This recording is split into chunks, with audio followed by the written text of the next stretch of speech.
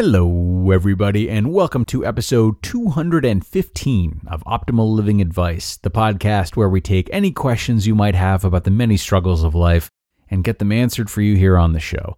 I am your host, Certified Life Coach Greg Audino, reminding you before we begin that if you have a question you would like help with on the show, we welcome you to email it to us at advice@oldpodcast.com. And today, my friends, our asker has a whole lot of things that she's interested in. She sent in a question asking how she can possibly settle on just one of her many passions to base a career on when there is so much that she enjoys and wants to learn about. Some might say a good problem, but difficult nonetheless, as a huge amount of options can really paralyze us more than we would think. Let's hear what she has to say and try to help her out. Here's her question. I believe what I struggle with most is focus on a career.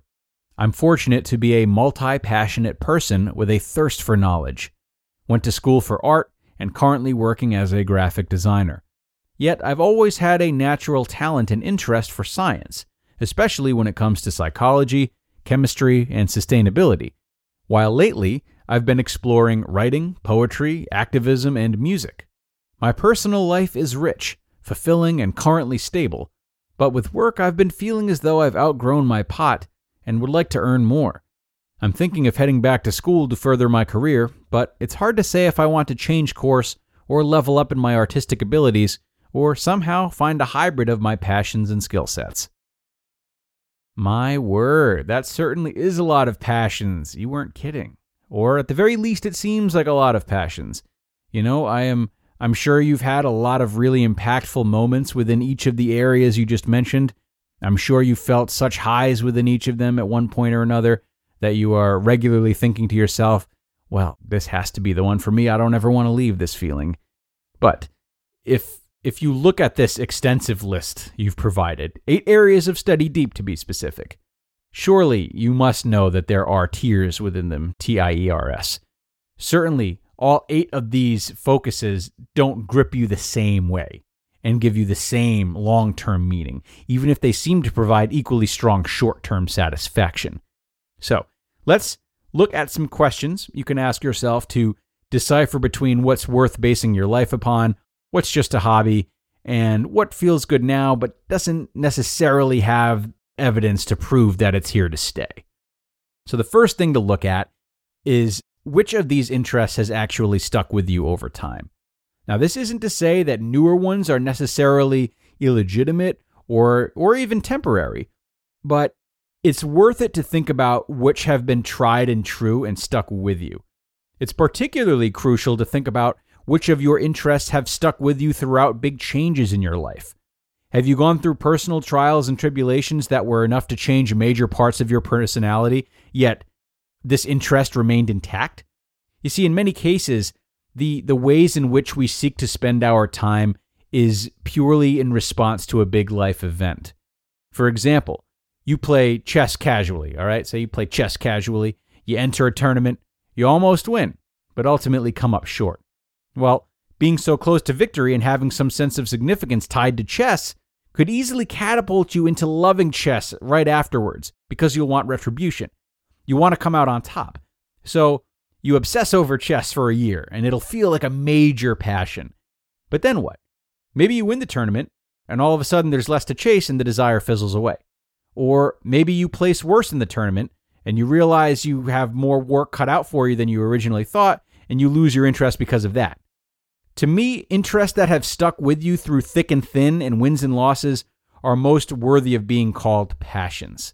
Other interests, they might get there, but they have work to do and they aren't guaranteed the same way.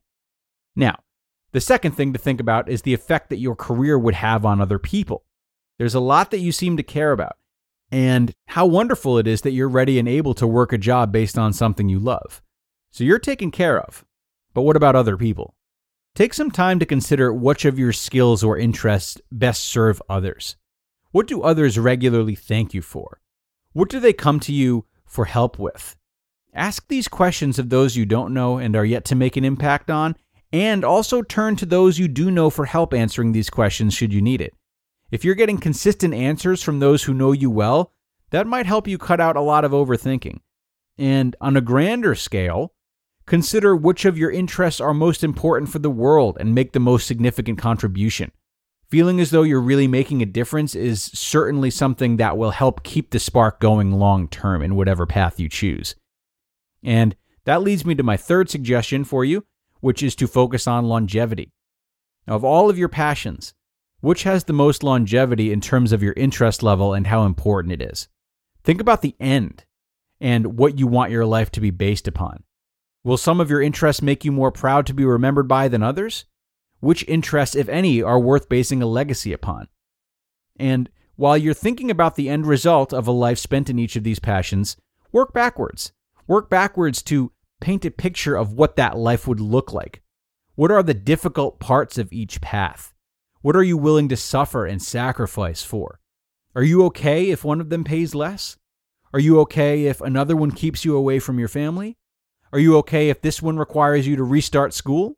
If you've listened to this show for a while, you know I always recommend people consider the tough parts of each job that many others would not like to do, and make a decision based on that, based on which of the tough parts are most tolerable for you as an individual. After you do that, well, which interests of yours are still exciting to you, or at least more exciting than the rest? That's a big question. And, these questions may give you more to think about, and for that, I'm sorry, you already have a lot on your plate. But they are critical, and they'll make it easier to keep your work aligned with your values as well as possible. And that's the track you're already on, luckily. And they will also help you feel certain that you prepared as well as you could have, should you find that no matter what career you're in, you're always curious about trying other ones, as you are right now. Now, in the event that that does become a recurring thing, having done your homework beforehand like this should help you create fewer counterfactuals about what career was best to choose and allow you to stick to one and simply enjoy learning about your other passions while not pursuing them for work necessarily. Now, one last thing I do want to mention, and this might seem misplaced, but just go with it. I see all these options in front of you, and I can't help but to be reminded of myself and many others. The options are killing us. Work options, living options, dating options. Options. The obscene amount of options we all have is a massive stressor, disguised as freedom and bliss and opportunity. There is definitely a line for how many options are healthy and ideal, and unfortunately, it has long since been crossed. Assuming that you find yourself a little rustled by all of the options in many areas of life, including even like on Netflix, it might be worth your time to actively try limiting your options in certain places. Close your eyes and point to 3 things on a menu at dinner and then choose one of the 3. Choose a random genre on Netflix and then commit to watching like the 10th option that shows up under the genre. You will be amazed at how peaceful this can be and how it can help you to not overthink a smorgasbord of options in other areas of life, including big ones like career paths. And friends, I want to end this episode by really just echoing that last sentiment and encouraging everyone to do the same. The options we have available in virtually every area of life are staggering, and the inability to decide not only makes it more challenging to enjoy our choices, but it makes the difficulty to choose carry over into other areas of life. So I challenge you all to try fighting this by creating scarcity for yourselves and seeing how well you accommodate over time. And spoiler alert, you'll accommodate better than you think. Time to wrap up, though, my friends. Take that seriously. Thanks to the asker for submitting this question. And thanks to all of you for sticking around. And hey, be sure to come on back for the next one, guys, where we will keep chipping away, keep helping you all out as best as possible, and keep having fun. Until then.